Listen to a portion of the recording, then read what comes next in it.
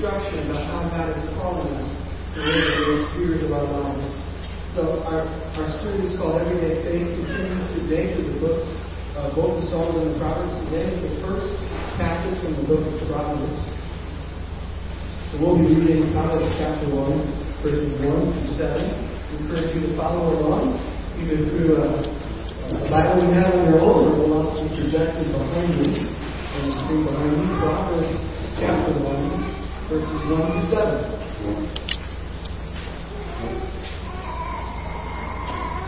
We read, the Proverbs of Solomon, son of David, king of Israel, to know wisdom and instruction, to understand words of insight, to receive instruction in wise dealing, in righteousness, justice, and equity, to give prudence to the simple, knowledge and discretion to the youth. Let the wise hear and increase in learning.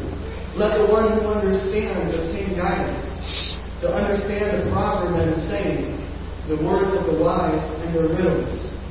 The fear of the Lord is the beginning of knowledge. Fools despise wisdom and instruction. We continue to worship the Lord now in song. Yeah, I messed up right there.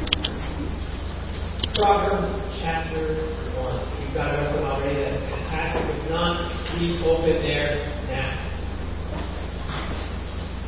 I was thinking this week, some things never change. You can go to Giordano's Pizza, and you know that in 10 minutes you'll consume more cheese in 10 minutes than you should in an entire month. Know that you're going to eat this pizza, that will happen.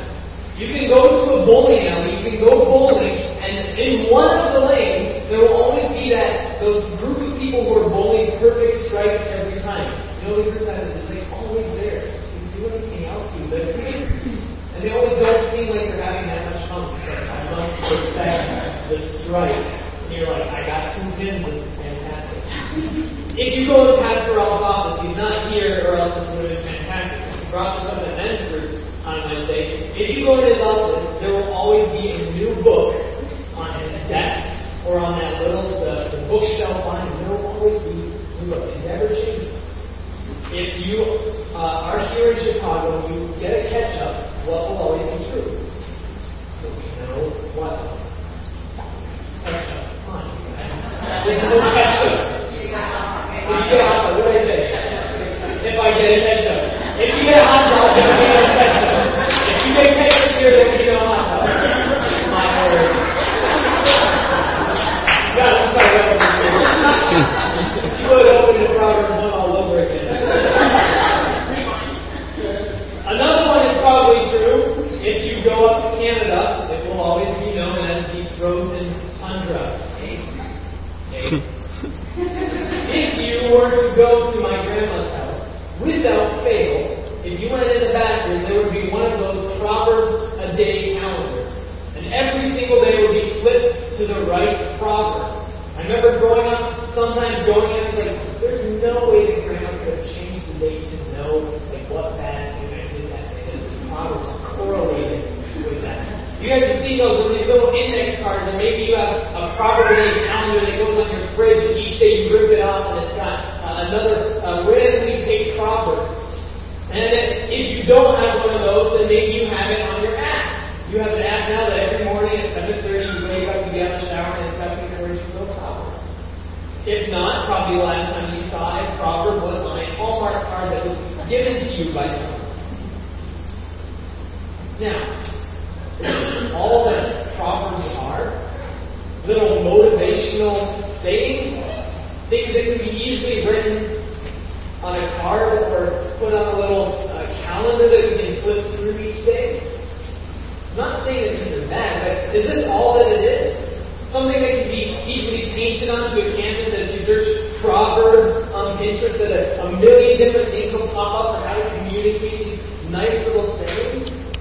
Are they just for Facebook posts with nice images that display this pertinent verse that's in our minds? Or is Proverbs more just for Proverbs 31? Where every Christian guy is sitting down across from his first date looking at Proverbs 31 and Yes. Not that one. Is it just for those verses that seemingly almost disable women just as much as it enables? Sometimes there's like, I have to be this Proverbs 31 wife or woman. Proverbs just a bunch of screwed together quotes with a supposed list of what a perfect woman is that's on the edge? Or is it more? Because if God put it in the Bible, we would think it's more because we know that, as it says, all Scripture is God-breathed, right? We believe that here at Community Bible Church. If you go on our website under the Bible heading of what we believe that all Scripture is inspired by God, meaning that He put it in the minds of the authors to write it. And Proverbs not exempt from that. So it's got to be more than just great quotes to put on T-shirts and mugs. More than one-liners that will go a long way on Facebook. And so today, together, as we look at Proverbs chapter 1 and the first 7 verses, we're going to see that it is more than God's hallmark card out of the Bible. That instead, He has a specific plan for the book of Proverbs. And then in writing Proverbs, God put a specific purpose, a specific audience, and a specific foundation in place for us. And in this specific purpose, audience, and foundation, we'll see how this relates, how we understand living an everyday faith. Now, if you looked earlier this morning, you'll realize that we only read 7 verses. But we're going to squeeze every ounce of juice from these verses, like line on top of top, we're going to get every little bit out because these 7 verses are so jam-packed of great stuff. So let's start off by looking at Proverbs chapter 1, verse 1. The Proverbs of Solomon, son of David, king of Israel. In this introductory verse, we begin examining what specific purpose God has for Proverbs. This verse fills us into what we are about to experience. The book's genre is Proverbs, the Proverbs of Solomon. Now, Proverbs in the English language is briefly given, does often take the form of shorter quips of wisdom, and that indeed is included in this book. But there's also more long-form writing that takes the form of almost speech or persuasive essay. And what we see in each form of writing throughout this book is that it's written to impart wisdom. An idea into which we'll dive deeper momentarily. But what we should know before we start off is that in initially stating that these are the Proverbs of Solomon, son of David, king of Israel, the title follows the genre of Proverbs or wisdom literature that took place at that time. As I was reading through commentaries this week, I found that there's thousands and thousands of different papyrus and gathered wisdom writing from the time from nations such as Egypt and other civilizations nearby. Why might we want to know this? Because it begins to inform the purpose of the book. The Proverbs is more than just scraps of paper compiled by an overeager servant in Solomon's court. It was an intentional writing to practice a common custom of passing on information from one generation to another.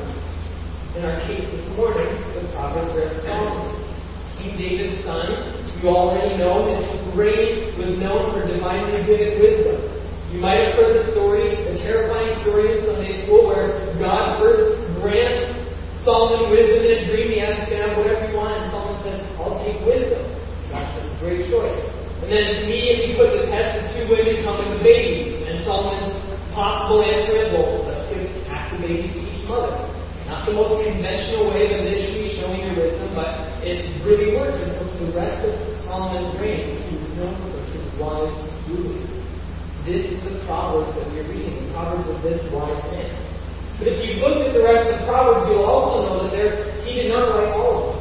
That there are headings for other Proverbs that show that there were different authors that also compiled them. So we don't know exactly that Solomon brought them all together, and he wrote some and others compiled them later, but in our lack of knowing a clear authorship, we do know that all Scripture is God-breathed. That they are divinely authored by God, and He provided them just so for us to read. And as we move forward, we'll see God's plan through these Proverbs of Solomon, and it will be shown through the unity of the way that the rest of the verses are put together. If you look down through the rest of the verses,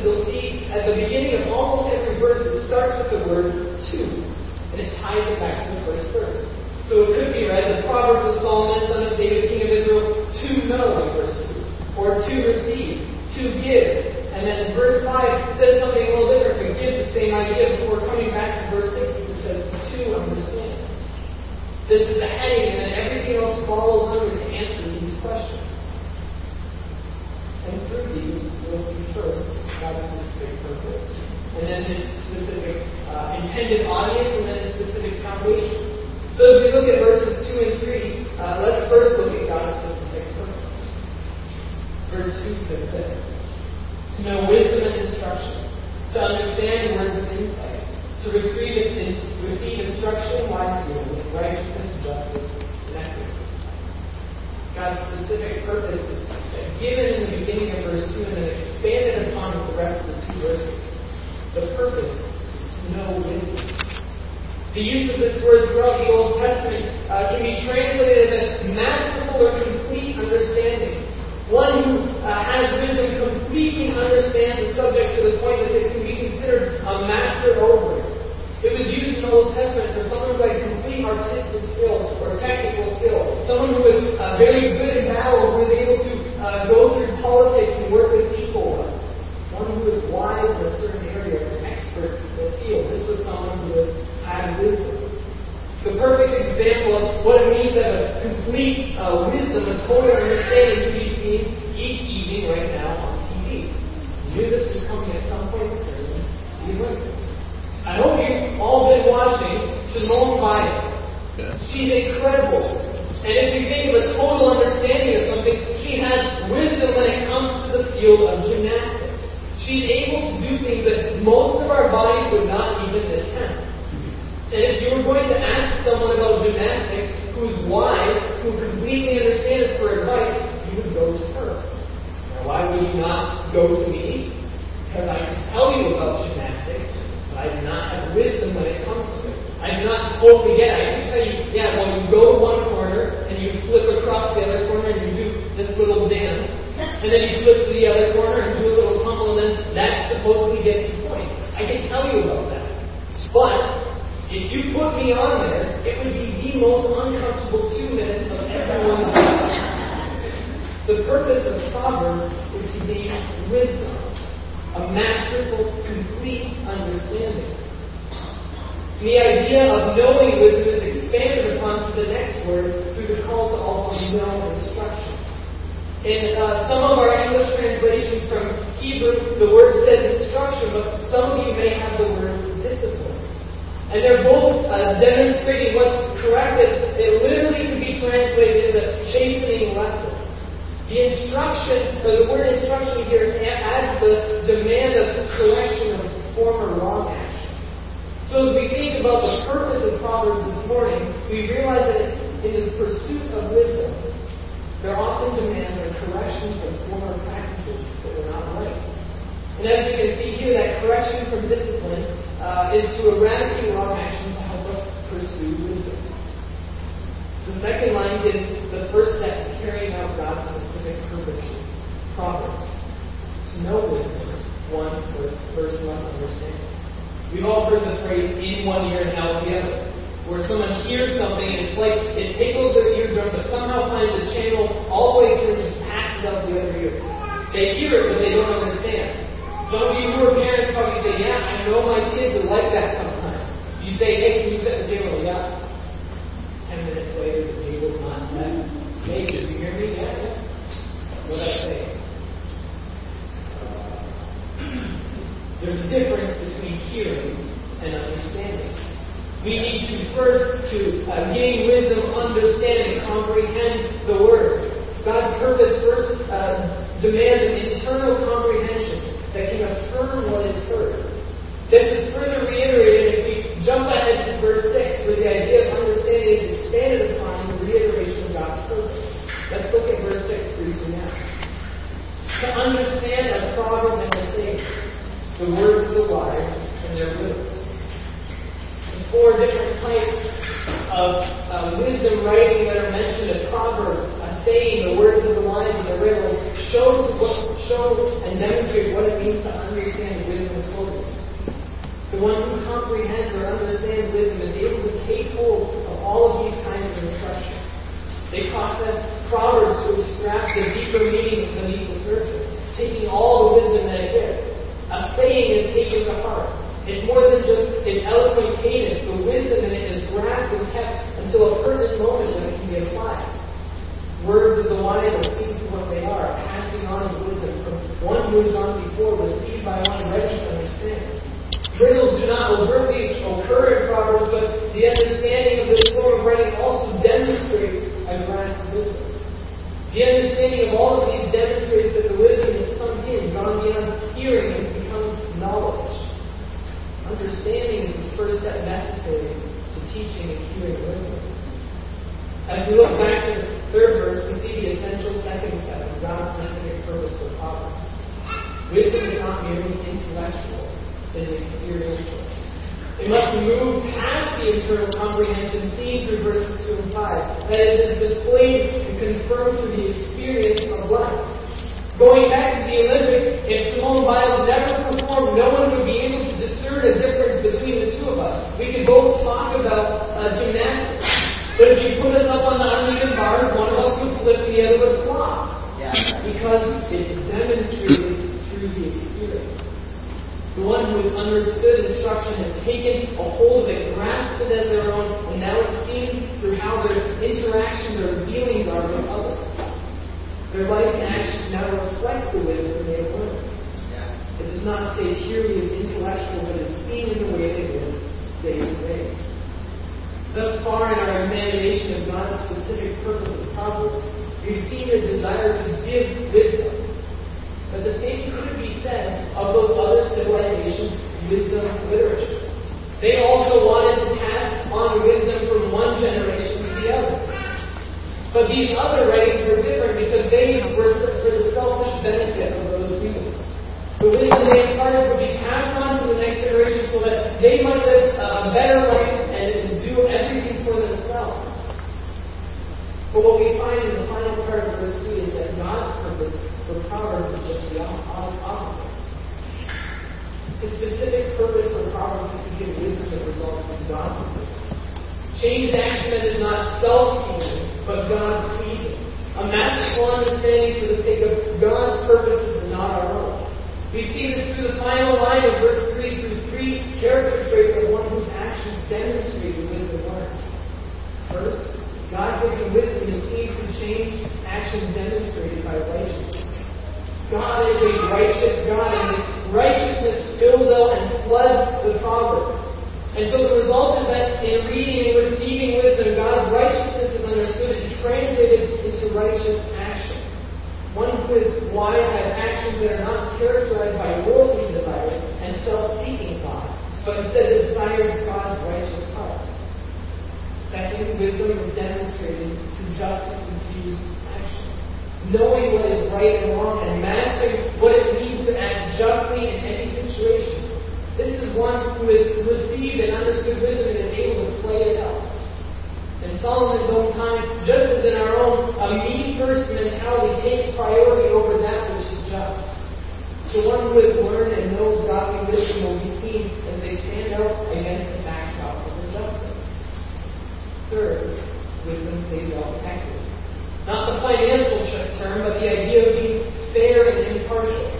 This too is a clear indicator that God's wisdom has been grasped as equity was contrary to popular function.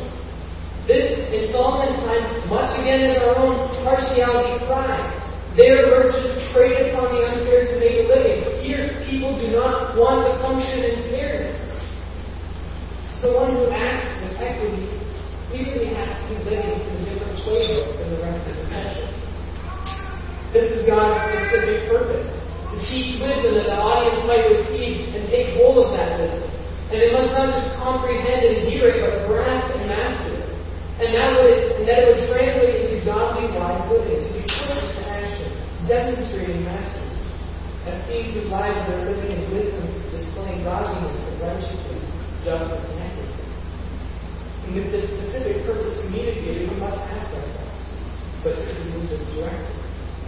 Just as God has a specific purpose, He also has a specific audience. He hasn't just thrown out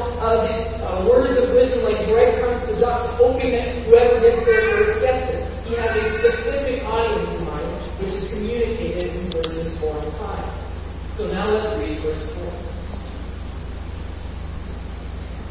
To give prudence to the simple, knowledge and discretion to the youth. God first specifically identified that the book of Proverbs is meant for those who are not yet wise. In verse 4, we have two identifiers for these people. First, they are simple, and second, they are youth. We're going to flip them this morning and look at them first by looking at the youth, then by looking at who is simple. In the genre of wisdom literature at the time, most authors would identify a specific recipient. We see at the beginning of our passage that it just says Solomon, king, son of David, king of Israel. He doesn't give who it's to. Most would have said to my son so-and-so. However, in this not being there, it moves the intended audience beyond someone specific into the idea of people being youthful in general. But youth also identifies someone who has not yet reached the position of elder. So rather than it being an age marker, it is also a wisdom marker. It identifies someone who has not yet gained wisdom, who has not learned the knowledge and how to apply it and master it in life. God's first specific audience then is one who does not yet know, regardless of age. They are youth when it comes to wisdom. For instance, my grandmother, the same one who has a bathroom calendar, has an iPad and has a Bluetooth wireless speaker. Now, my brothers and I are not tech geniuses by any measure. But whenever any one of us is there, she'll sit us down at the table, pull out this little notebook and say, okay, walk me through the steps to do this. One time I had to walk her through how to post pictures on Facebook. Another time when she got this speaker, I had to walk her through how to connect the speakers so that she could play Frank Sinatra and all these beautiful oldies. Now, despite her being older age-wise, she was, in essence, a youth when it came to the technology of iPad. She would be categorized as one who did not know. Now, to calm the potential wrath of some who might be here this morning with children or grandchildren who help me in the same way, my grandmother is one of the most wonderful ladies in the world. Her very fitting name is Lois, and she has indeed passed on her faith to the next generation. So as far as godly wisdom is concerned, she is quite the opposite of this specific audience. She is one who is wise. But the audience here is people who do not yet know God's word. They are young, youthful, and experienced in the ways of life and godly living. The second word that emphasizes and adds to this is the word simple. The Hebrew word actually more heavily leans to the word gullible. The idea that they don't know which way to go, and so whatever comes their way, whatever advice they hear, they will tend to follow. They have not yet gotten on the path of wisdom, and so they will commit themselves to whatever comes. They have a lack of direction. But what this word also points out about these people is that they are not fools. A fool knows the way and has intentionally disregarded it. These simple youth, on the other hand, are ones who see and have not yet seen and not yet know what is right. They still have the choice to stay away from the direction of the fools and direct themselves down the path of wisdom. In the rest of verse 4, we see the desired result of this audience. First, prudence. To know how to function in certain situations, to be able to traverse life with wisdom that plays out in wise action. Some translations will say cunning or shrewdness. The ability to see what is coming and know how to function and act. To no longer be swayed by gullibility.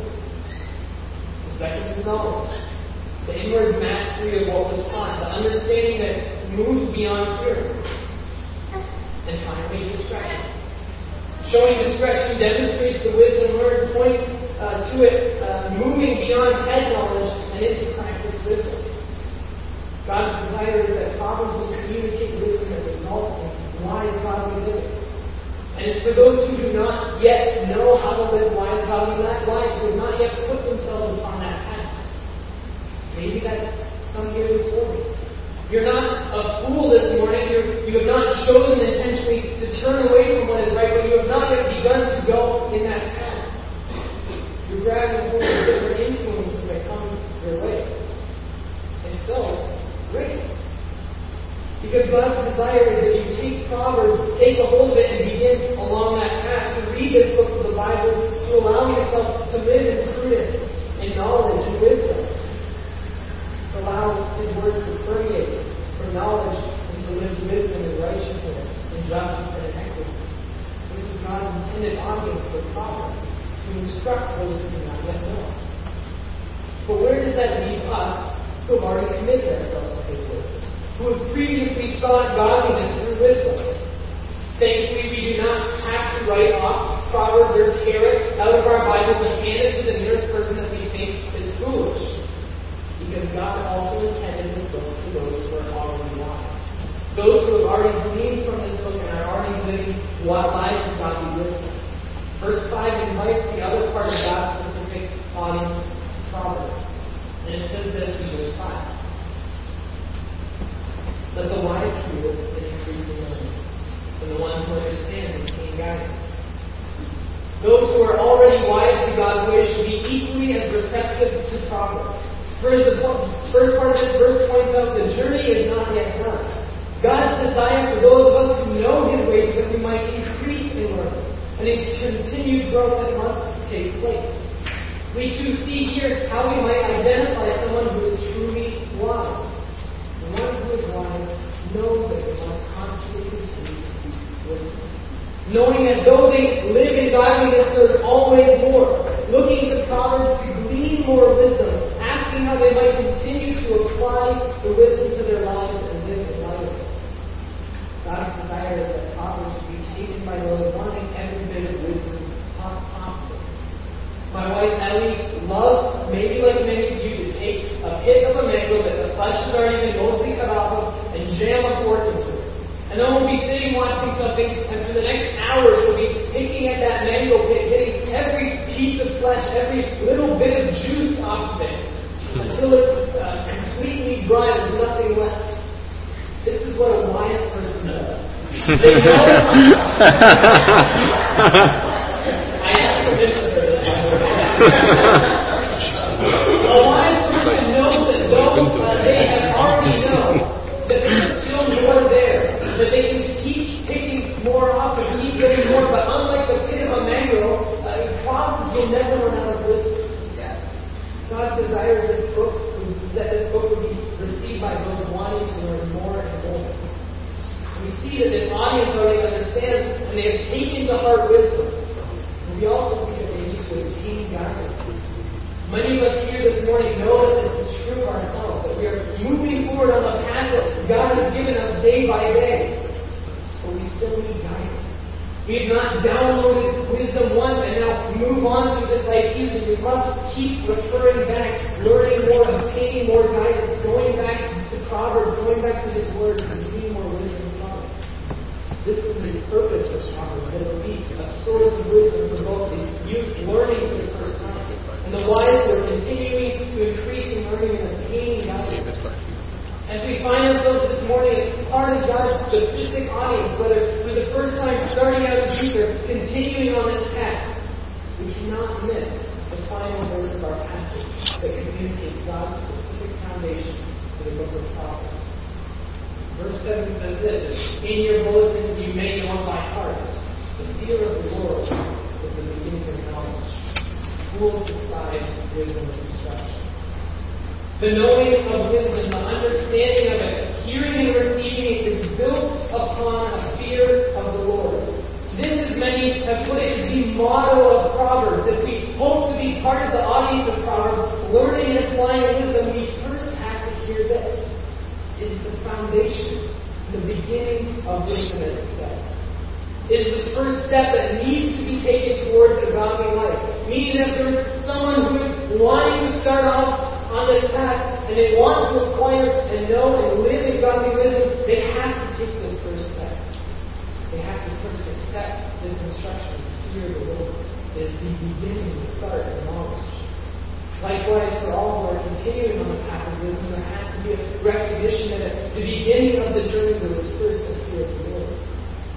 However, this is also the beginning of knowledge, that is the foundation, the first brick upon which everything else is laid. A fear of the Lord is the point upon which everything is built. It's like an upside pyramid that everything comes back to this one point. It depends upon it. You cannot stand without it. The fear of the Lord is that point. All pursuit of knowledge, all seeking of wisdom will fall apart if this one thing remains. Without a fear of the Lord, a mighty edifice of wisdom would be reduced to a meaningless pile of rubble. But this tells us also that in this pursuit, that if one does not have that God-given foundation, and if they pursue knowledge without a fear of the Lord, they may as well be throwing bricks on a pile of rubble, because without a fear of the Lord, it is completely useless. God's purpose is built upon a specific foundation. True wisdom is built upon a fear of the Lord. One can seek to know as much as possible, to be the smartest person at all times, to attempt to internalize all wisdom. But if it's not built upon a fear of the Lord, it will not translate into godly wisdom. This foundation is essential, because if we do not base our lives upon it, we will fail at His intended purpose of receiving godly wisdom. Now we must briefly ask ourselves, what does it mean to have a fear of the Lord? Well, I think there's two parts to it. There's the first, practice fear of the Lord. We know who He is, and we see who He is, and we, as a result, respond in action accordingly. Our actions, we see what He desires through His Word, and our actions reflect it. And that's part of fearing the Lord. But then the other part of it is an emotional response that wells up inside of us when we know Him and have a personal relationship. There is a slight fear at His greatness and awe of Him. But there also is a fear of the Lord, that there is a love for Him that wells up inside because we have a relationship with Him. And so our actions follow a fear of the Lord. And our heart follows. In other words, the beginning of knowledge requires a relationship with God found through our Savior, Jesus Christ. This offering of this foundation laid before us, all that is left in our passage is to mention those who would choose to take another path. The final statement of our passage this morning says, only a fool would despise wisdom and instruction.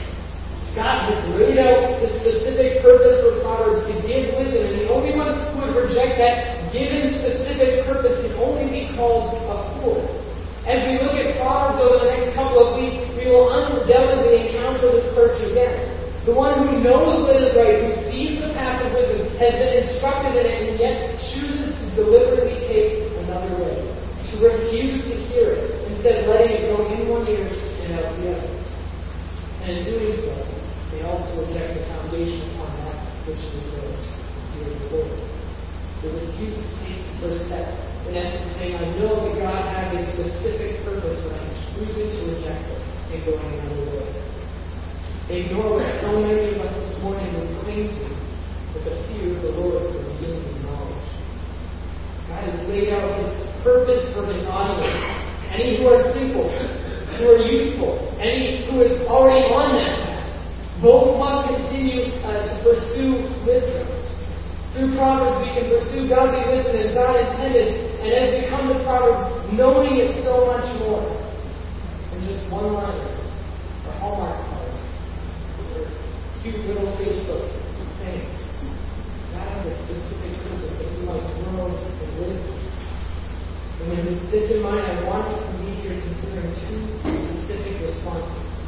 Two specific responses that ask that we look at how we pursue wisdom going forward, and then ask that we look back on the journey thus far. First, God gave us this book that we can pursue wisdom. If you are a so-called youth, you are yet to know God's desires for your life, this book is an outflow of His desire for godly wise living. If you're committed to Him, you're already along the journey, this is an opportunity to continue to grow in godly living. Take hold of God's purpose and learn wisdom. Then take it, as verse 3 says, and let it form into your actions. So it moves beyond just head knowledge and moves into action wisdom. Yesterday, I was talking to Pastor Chuck, and he said, the best thing that I think we can do is to get people back into God's Word. And as we pursue wisdom, this is not to be a step that we take over and over going forward. Whether you're just starting out, whether you've been at it 50 years, we need to continue to pursue wisdom, and we have to do so by doing His Word. Pastor Chuck said the best thing is to get people to read the Bible day in and day out. Everything else reflects a daily cycle. You go to work every day, you go to sleep every day. So with the resetting of every day, so too should we be in God's Word every day. We can't hope to pursue wisdom if we're not continuing to study. Go back to the Olympics one more time. You think that Simone Biles has been the 4-time world champion or U.S. champion of gymnastics by not practicing? That she just figured it out once and stopped? She goes back day in and day out and practices. And this, if we desire to pursue wisdom, must be us as well. We must continue to need to obtain from God's Word. We have to go in and study. And as we do, we must also remember that this wisdom literature is different from the rest of the world. It is not self-focused, but it is God-focused. He desires that we would learn to live godly lives. So as we're in His Word, as we're looking at this book of Proverbs, remember, how does this translate to most godly living? Second, we must ask ourselves, can we grasp the foundation? Do we know that if we look back across our journey, that the beginning of our pursuit was the fear of the Lord? Can it be traced back there? Because if everything doesn't look back there, if everything doesn't come back and balance upon that point, it will be a useless pile of rubble. So ask, is your pursuit of wisdom built upon the fear of the Lord? It has to be. Or it will come tumbling down. It will not be godly wisdom in which we can live godly life. It has to come back to that first step, fear of the Lord. You could be here this morning poring over this book, learning every nugget of truth that it gives, but if it's not based upon a personal fear of the Lord, upon a relationship with Jesus Christ, that you move into action, your heart moves into love for Him, realizing that He saves you, that's all you say. That's the basis. Fear of the Lord, the beginning of knowledge. Living godly, wise lives is an outpouring of that first step, of fear of the Lord. Be sure that your foundation is set, and it is firm, and is what everything looks back upon. Go and pursue wisdom. Spend the time to over and over go into His Word. He has given us this book that we might know wisdom, so pour through it. As we pursue wisdom, do not forget it must be based upon fear of the Lord.